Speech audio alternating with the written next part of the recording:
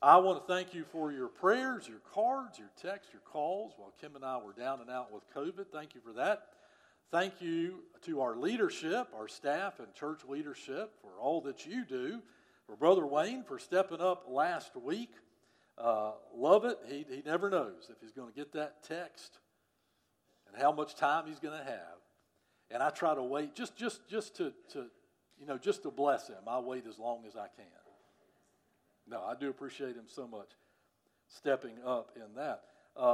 Pastor Kevin mentioned some things coming up. I want to reiterate as we go into the Christmas season. Tonight, of course, is our hanging of the green service, a very special time when we acknowledge the symbolism of the elements we have at Christmas, and which those ornaments, in memory of and in honor of your loved ones, those you designate, we will hang on the tree for you, and we'll remember them tonight as well as we go into this Christmas season. Then, of course, next Sunday morning focuses on our children with the children's Christmas music. We'll have a parent-child dedication, as Brother Kevin mentioned, and also receive an offering for the toy store. The Brunswick Baptist Association toy store ministers to families in need throughout our county in the Christmas season. And traditionally, what we have done as a church is bless them with an offering to go buy more toys in preparation. They share the gospel. There's always those who are counseled, always those who come to faith in Christ during the toy store at several of our churches. So pray about what God would have you to give. And then looking forward to the rest of the Christmas season. On the 10th is the Celebration Choir Cantata. Somebody say that's right, because all of a sudden I said that out loud. It's the 10th, right? No, it's the 17th. Do you want to do it the 10th? I knew that didn't sound right. When I said it out loud, I knew that. So the 17th. So the 10th, we'll be celebrating the Lord's Supper, then the 17th. Then, of course, the 24th is Christmas Eve. And we'll have not only our 10:30, one service, 10:30 a.m., no Sunday school, one service that morning. Then that evening, our annual Christmas Eve service that includes the Lord's Supper as well. Lots going on in the Christmas season. Plan now to participate and be a part of all that we have going on. Coming out of the Thanksgiving season, I do hope you were blessed with Thanksgiving, spent time with friends or family, and especially spent time with the Lord. That's what Thanksgiving is about. We praise God for all that He's done in our lives and for who He is. And we thank Him for that. And I think in God's provision and God's providence, it's no accident that Thanksgiving leads right into the Christmas season. Because, hear me on this, it's impossible to be truly thankful without a right perspective on God and on yourself. And as I'm going to say several times this morning as well, it's impossible to be truly thankful and truly prideful at the same time. And apart from a right relationship with God, we always gravitate towards self-centeredness and pride. So if you struggle with thankfulness, ask yourself this: is pride the problem? Is pride blocking your gratitude to God? We have to have a right perspective on ourselves and a right perspective on God to be truly thankful. And I hope that's true of you. Megan Rapinoe, the soccer player, on November 11 was playing in the championship game, the National Women's Soccer League Championship, ending the season. 6 minutes into the game, she tore her Achilles tendon, thus ending her participation in the championship game. And at the post-match press conference, Rapinoe said, and I'm leaving out some colorful language, I'm not a religious person or anything, and if there is a God, like this is proof there isn't a God. That is to say, I don't believe in God, but if I did believe in God, the fact that I tore my tendon 6 minutes into the championship game is proof that there isn't a God. Well, she doesn't really know God very well, does she?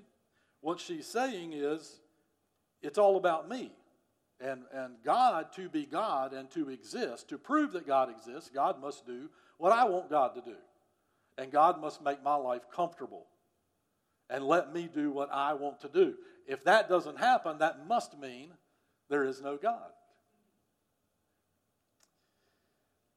Pride and gratitude are incompatible. They can't work together.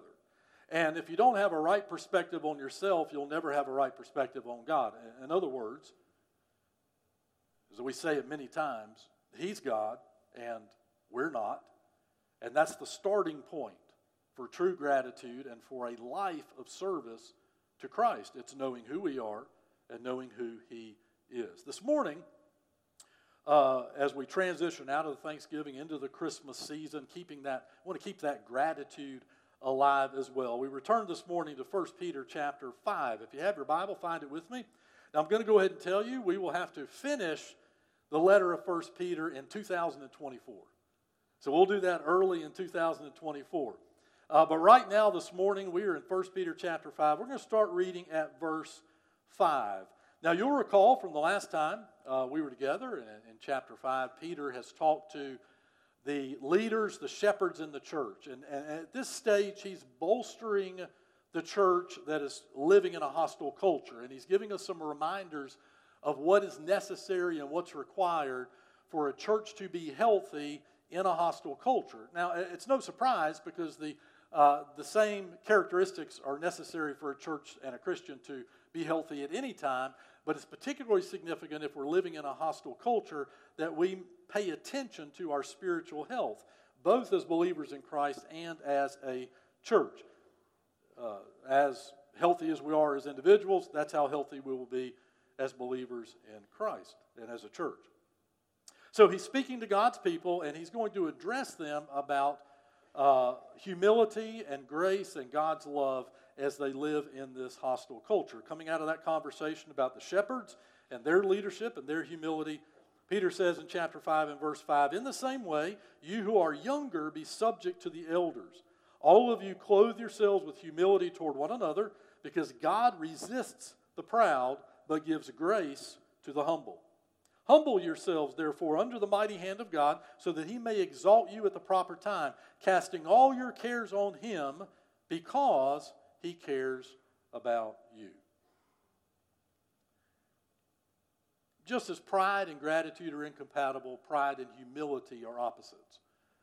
And where the believer in Christ cultivates pride or operates out of pride, they are not pleasing God and they are not functioning in humility. It's impossible to do that, so there is no gratitude in their lives. Instead, they're self-centered and they're focused. It's impossible to be prideful and practice faithful obedience to Christ. It's impossible to be prideful and be truly thankful to God. It's impossible to be prideful and to please God. Notice a couple things about this passage, and you can see easily that Peter's focusing on humility, and humility among believers in the body of Christ is a necessary and essential characteristic to be a healthy church in any time, but especially in a hostile culture. But notice a couple of things. First of all, the command to practice humility or to be humble tells you right away that humility is not something you accidentally practice, it's intentional. It's something you and I choose to do. We choose to be humble rather than prideful. We choose to be thankful. We choose to be humble. It's a choice we make, and it's intentional for every believer, and we are commanded to practice this particular character trait. It impacts us spiritually as believers, and it will impact us as the church. But here's the question: what does the Bible mean by humility in the first place? In the ancient world, humility was not a virtue. Humility was thought of as a negative trait. If someone were told to be humble, they expected slaves and servants to be humble. To be prideful, to be arrogant, to be in charge, that was a virtue in the ancient world. And that sounds vaguely familiar today, doesn't it? Because in our day and time, the person that's shouting the loudest, the person that's most prideful, the person that's most self-centered is the person that gets the most attention, gets the most shares, has the greatest platform. So when the Bible talks about humility, though, the Bible is not talking about being a doormat to the world. The Bible's not talking about letting people run all over you. In fact, in the Bible, humility is a chosen virtue. It's a biblical value. The humility the Bible teaches, as Peter teaches it here and as we see it elsewhere in the New Testament, it speaks of perspective. To be humble is to truly grasp who you are in relation to who God is. That's what the Bible means by humility. to truly grasp who you are in relation to who God is. It's to understand what it means and meant to be a sinner saved by grace. It's to grasp what God has done for you on the cross. And in the bigger picture, is to truly understand what it meant for Christ, God himself in human flesh, to come to earth, to be born in Bethlehem in poverty, to live a sinless life as a carpenter, to die as a criminal on a cross, and to be raised from the grave. All of this by his choice, demonstrating humility and the kind of humility that God desires. To put it another way, the Christian is rarely so Christ-like as when we are humble. When we intentionally choose to practice the character trait of humility and we understand its necessity in the Christian life and in the church, we become more Christ-like. And every time we choose not to be prideful, but to be humble, we are growing in our Christ-likeness, in our relationship with the Father. The New Testament, the Bible, consistently teaches this character trait for Christians. Now, Peter is talking about it here by itself, but so that's how we're treating it, but don't misunderstand it. It's a package of character traits, and humility is part of it. For example, the Apostle Paul in Philippians chapter 2, teaching Christians how to be Christ-like, talking about having the same attitude as Christ had. Paul says, do nothing out of selfish ambition or conceit, but in humility consider others as more important than yourselves. So humility in the Christian life is to see yourself the way God sees you. And then we learn the practice of humility. The practical part of it is to consider others more important than yourselves, more significant than you, putting them ahead of you if necessary. Treating them with respect, treating them with grace, treating one another as Christ treats you. That's the practice of humility throughout the New Testament. So that kind of humility is necessary for a healthy church. Always, but in particular in a hostile culture. So let's return to this text for just a minute, because I want to unpack for us for just a few minutes the reason that this kind of humility is so significant. Why is it that God commands us to practice humility among one another and in the body of Christ all the time to be a healthy church, but in particular when we are faced with a hostile culture? So look at this with me. The three reasons that I want to bring out that humility is necessary, a necessity, a character trait of the Christian life that we intentionally choose to practice toward one another in the church. The first reason is humility acknowledges leadership. Humility acknowledges leadership. You'll recall in the previous passage, the Apostle Peter was talking to the shepherd leaders in the church. And he was talking to them not as a dominant apostle figure, but as one of them. One of the shepherds, one of the elders, and he was instructing them to be sure that they shepherd the flock from a place of humility and a place of love. Not compelled to do so, but willing to do so. Not giving oversight as an overlord or a dictator in the church, but leading them faithfully as one of them in the body of Christ. It's in that framework that we understand the next instruction he gives in verse 5. Because when he's going to instruct people in the church to practice humility toward leaders, remember, the leaders he's talking about are leaders who are practicing humility toward the people and in their leadership. He's not talking about authoritarians or dictators or overlords in the church. He's talking about shepherds and deacons and leaders who understand humbly who they are in relation to who God is. So next he instructs the young men. And he tells the young men to be subject to the elders, because the elders are the leaders, to be subject to those elders. Now, why does he pick out the young men? Well, there's a couple of reasons. One is these young men are eventually going to be the elders. They're eventually going to rise to places of leadership in the church if they're not already doing so. So he says, right now you need a right perspective on leadership, and it starts with your humility. Also because the tendency of the young is to be prideful, and sometimes toward the leaders.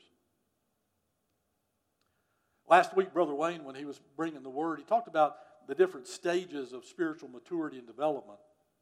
And he said there's that stage of spiritual development that we would call it adolescent development, in which we tend to be driven by our emotions. We tend to make our decisions by our emotions. In a spiritual context, what that means is we make decisions on the spur of the moment. We make decisions that benefit us. We don't worry about whether they benefit other people. We tend to make decisions based on getting what we want.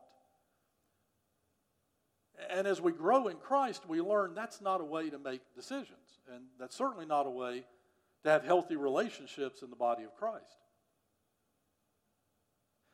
Every human being will always gravitate toward what makes them feel good. Everybody does that. We have to be careful in the body of Christ not to ask of our leaders all the time, pridefully, do what I want you to do. Do what makes me feel good. Do what benefits me. And a leader who's humble before God knows they can't do that. They can't pick you out and make their decisions based on what makes you feel good. Many, many years ago, we had a group of young adults in our church, wonderful young people. I love them. God bless them. As a whole, they were pretty young in their faith. They either had recently been saved or recently joined First Baptist Church. They were on fire for Christ. They were excited about serving Jesus, and they wanted to study the Bible. And one morning after church, they asked me if I would meet with them right back there at the back. About 5 or 6 of them, we kind of gathered up. And the spokesperson for the group, a young man, said, we want to start a Bible study, and we want to have it here at the church. I said, that's great. And they said, what we want to do is we want to invite people our age and want to sit around in the fellowship, and we want to just read a scripture and talk about it and apply that however God leads us to apply it. Now, bear in mind, this is not a commentary on physical age. These just happen to be young adults. Because the point is here, they were not spiritually mature at this stage, but they were passionate, which is a good thing. So I said to them, well, let's set up, first of all, let's schedule the Bible study. If you want to have it here, let's make sure, let's get you plugged in and everything. And then I said, and we'll enlist a leader. I'll bring a leader alongside to start meeting with you guys. And the spokesperson interrupted me. He said, no, we don't need leadership. We just want us to read a passage and see where that takes us. Now, there's a couple of problems with that. First of all, that was a very prideful statement.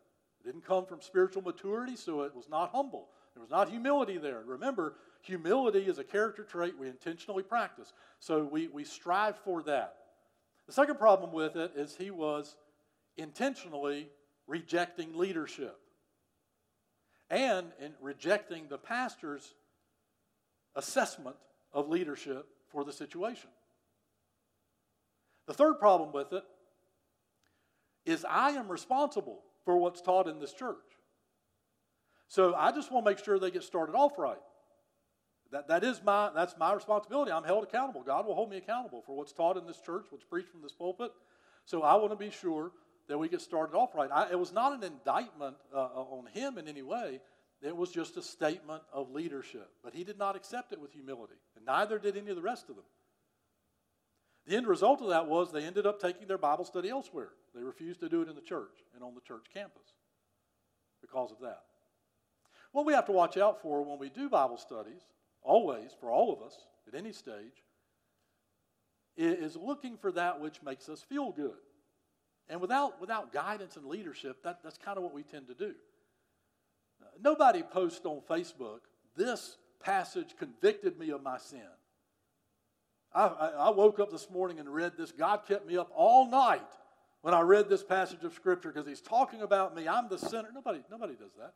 Everybody posts on Facebook the passages that make them feel good.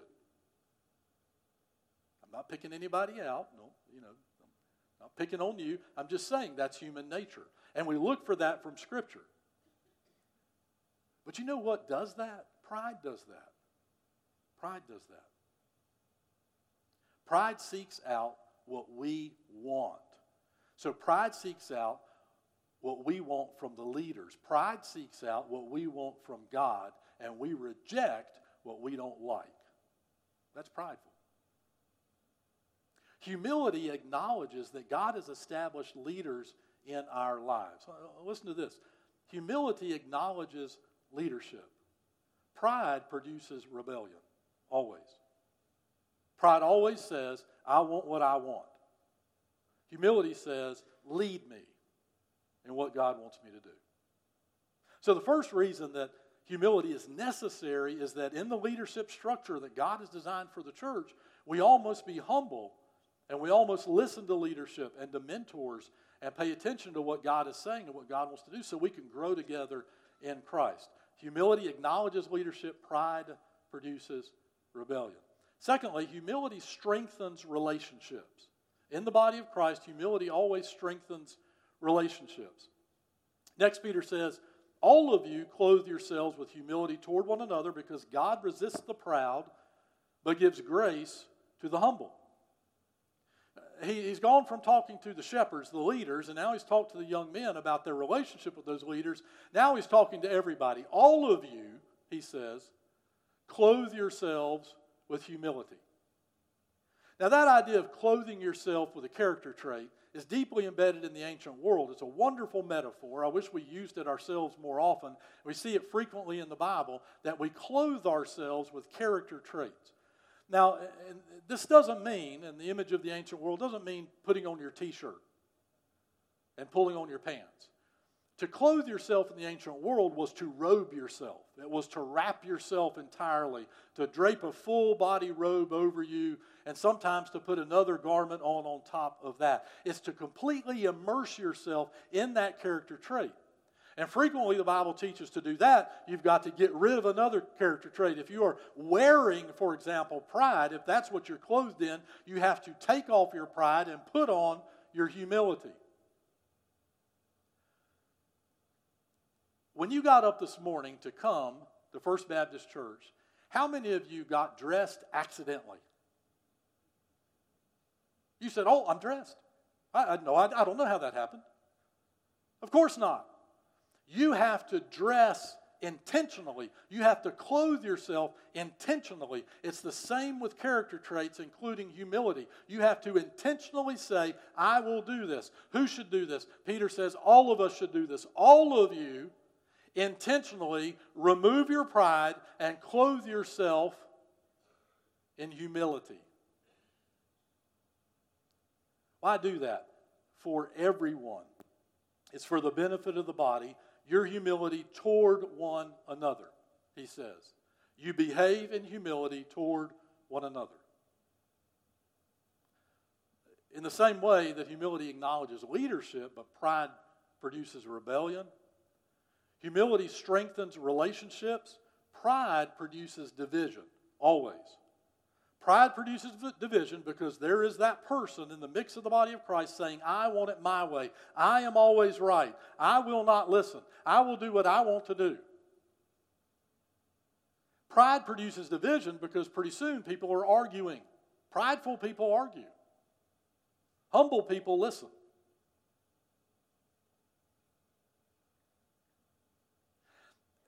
And just in case we don't get it, how this impacts all of our relationships, Peter quotes Proverbs chapter 3. And by the way, James quotes this same verse in the book of James. God resists the proud, but gives grace to the humble. The term resist is an active verb. It means that if you are a prideful person, God is actively resisting what you want. So you have to press on with your pride. You start getting angry. You start getting frustrated. You might start deciding, I've got to go to a different church. I'm not getting what I want. And what you don't realize is that God never sides with the prideful. There's not an instance in which God says, I'm so glad that you're prideful. Instead, the person of humility experiences, the term grace here can mean favor of God. God looks upon that humble person with favor and grace. God sides with the humble. And because the humble get to see God work, because the humble know who they are and who God is, because the humble have given in to the things of God and said, God, it's not about me getting my way, it's about God doing what only God can do. And that's what I want to see happen. I want to see God at work in my life and in the life of my church. Humility always strengthens our relationships. In humility, we listen to each other. In humility, we love on each other. In humility, we learn from each other. We have a gentleman in our church who I'm not going to name him because it would embarrass him. He's a very quiet, humble man. I've known him the whole 18 years I've been here. And many years ago, he disagreed with me about something. A decision, I couldn't tell you now what it was, but a decision that I had made or led the church to make. Don't recall exactly what it was. What I do remember, though, is that instead of fostering division, instead of being prideful, instead of saying that's wrong, instead of gathering up his Sunday school class or his committee or someone to say we need to change this, he called me up and he said, "Hey, can I come and talk to you?" I said, "Sure." Sat down in my office, quietly explained to me what he didn't understand, quietly asked me to explain this to him. Now, what was interesting was, as I began to explain it, I started seeing how it was this could have been a problem. And started in conversation with him, seeing some things about that decision that I needed to go back and change. We prayed together. Nothing's changed between us. Humility makes us teachable. Humility means we listen to each other. We pray together. Humility means sometimes you don't get your way, but humility means if we're all practicing humility, God gets his way. And that's what matters most. And then last, humility fosters faith.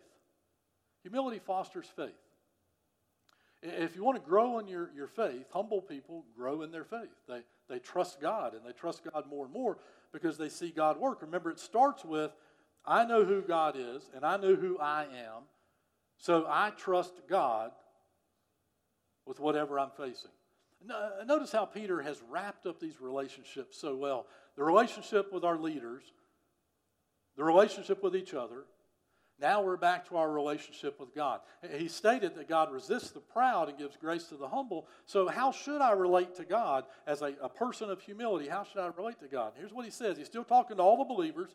He says, "Humble yourselves, therefore, under the mighty hand of God, so that he may exalt you at the proper time, casting all your cares on him."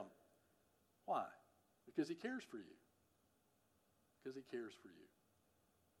Everybody, Peter says, humble yourselves under the mighty hand of God. Here there's an image change just a little bit. The image change hails back to the Old Testament. The phrase, the mighty hand of God, is a great Jewish Old Testament phrase that came right out of the Exodus. It pictures God as our mighty deliverer, the powerful force. And it only takes the hand of God on our side for God to do his work in our lives and in our church. And in a hostile culture, we need to remember, God is our deliverer. God is our deliverer. The mighty hand of God, we submit to him and his mighty hand. Humble yourselves, therefore, Peter says, is actually a military image in this passage. It pictures rank and subordination. Basically, he's saying God is your commanding officer. God is your general in this battle in the world, whatever you're facing. God is the one in charge. You are subordinate in the ranks. So humble yourself. You can't take charge when he's in charge. You know who you are. You know who he is. So follow God's leadership. Submit yourself to him. Humble yourself to him. And when the time is right, when that season, the word translated time in this passage means the right season. When things pass that God wants to pass. When things come about that God wants to come about. When you have followed God how he wants to follow, he wants you to follow him. He will exalt you in that proper season. Another way to put it, keeping that same image, he will promote you when the time is right. Prideful people promote themselves. Prideful people exalt themselves. Prideful people say, God, this is my time. I'll let you know if I need you. Humble people say, I will follow you.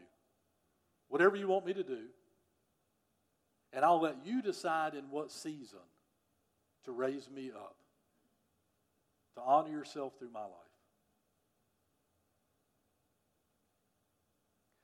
With that perspective, that right perspective,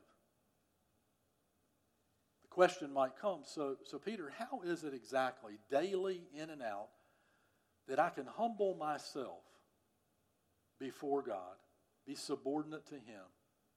How can I do that? Well, the answer is the next phrase, casting all your cares on Him. Why? Because He cares for you. Because He cares for you.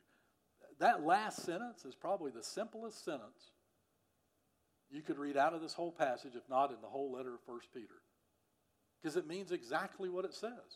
He cares for you. It could be translated, you matter to Him. Carry that home today. Why does God take care of you? Why does God want you to see Him work in your life? Why does God want to use you in the grand scheme of the work of God? Because you matter to Him. It would be real easy to say, to misunderstand humility before God to mean I don't matter. I don't matter. God's going to do what He wants to do. He didn't care about me. So Peter basically points his finger at you and says, don't do that. God's doing what He does because He cares for you. You matter to Him. So here's what you do, Peter says. Actively casting. That's why the word's translated that way. Actively casting all your cares on Him. You know He cares for you. You know you matter to Him. So here's what you do day in and day out. When the pressure's on, actively cast your cares on Him. What's the opposite of that? The opposite of that is pridefully taking your cares on you.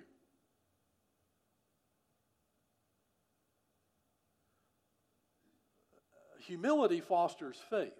Pride produces worry. Because pride says, I've got to handle this. I've got to do this. I've got to worry about the future, worry about things I can't control. I read not long ago, do you know that only 12% of the things we worry about will ever happen? But still we worry because our pride says, I've got to take charge of this.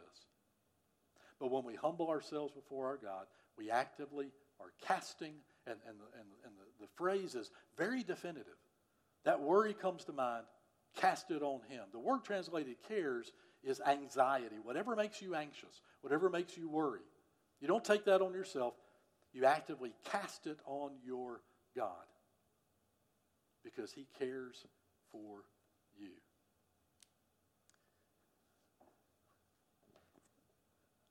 Every person in here at some time or another, if not right now, we worry about stuff. We do. We're anxious about stuff. Maybe it's something right now going on in your life. Usually, a lot of times, those are things we can't control. Admit it. You really have no control over it. Why is it that makes us worry even more? You know why? Because suddenly we forget He's God and I'm not. Patrick Smith is an airline pilot, commercial pilot. He wrote an article for Business Insider several years ago, and he talked about the difference in perspective between passengers and pilots when turbulence happens on a plane. Any of y'all ever been on a commercial aircraft and turbulence hit, and you got a little bit jittery? Not liking this, right? You start gripping your seats just a little bit. You start praying just a little more. And even non-Christians are suddenly converted. That turbulence hits. You check on your children. You make sure the flight attendants are not in a panic. At least they look like they're okay, and yet they're up there strapping themselves in. You start thinking about those instructions I should have listened to. When is it those masks come dropping down? And he knows, as a pilot, he said, I know what's going on back there in the cabin. I know they're worried. I know they're anxious. But he said, pilots know what's really going on. He said, pilots are not like the passengers. Pilots never worry about turbulence.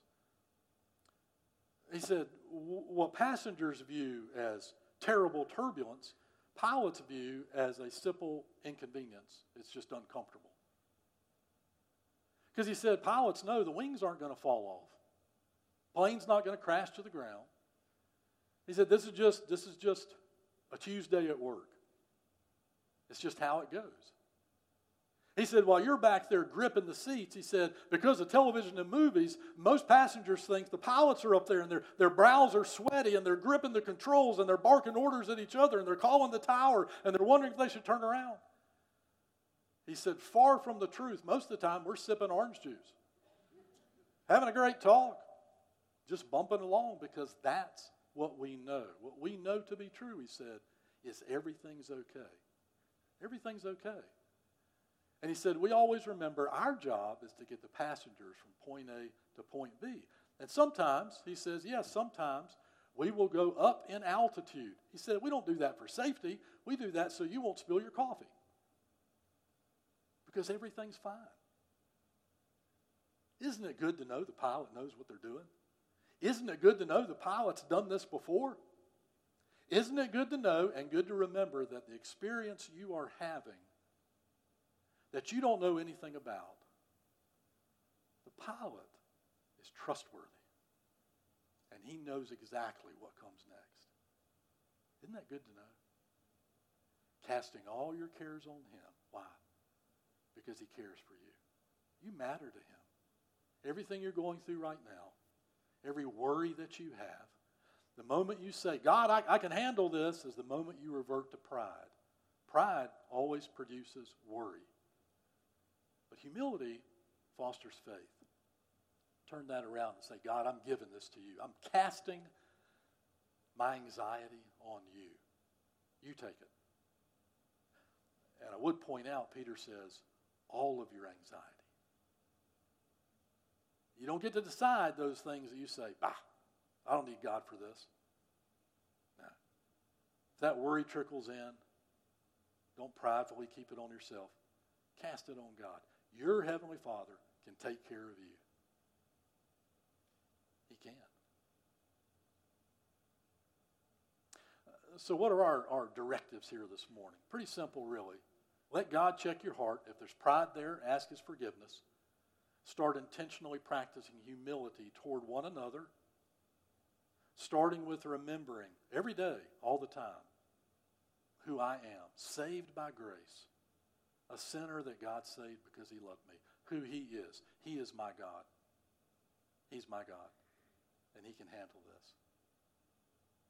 And then whatever worry, anxiety you might have, intentionally cast that humbly on him.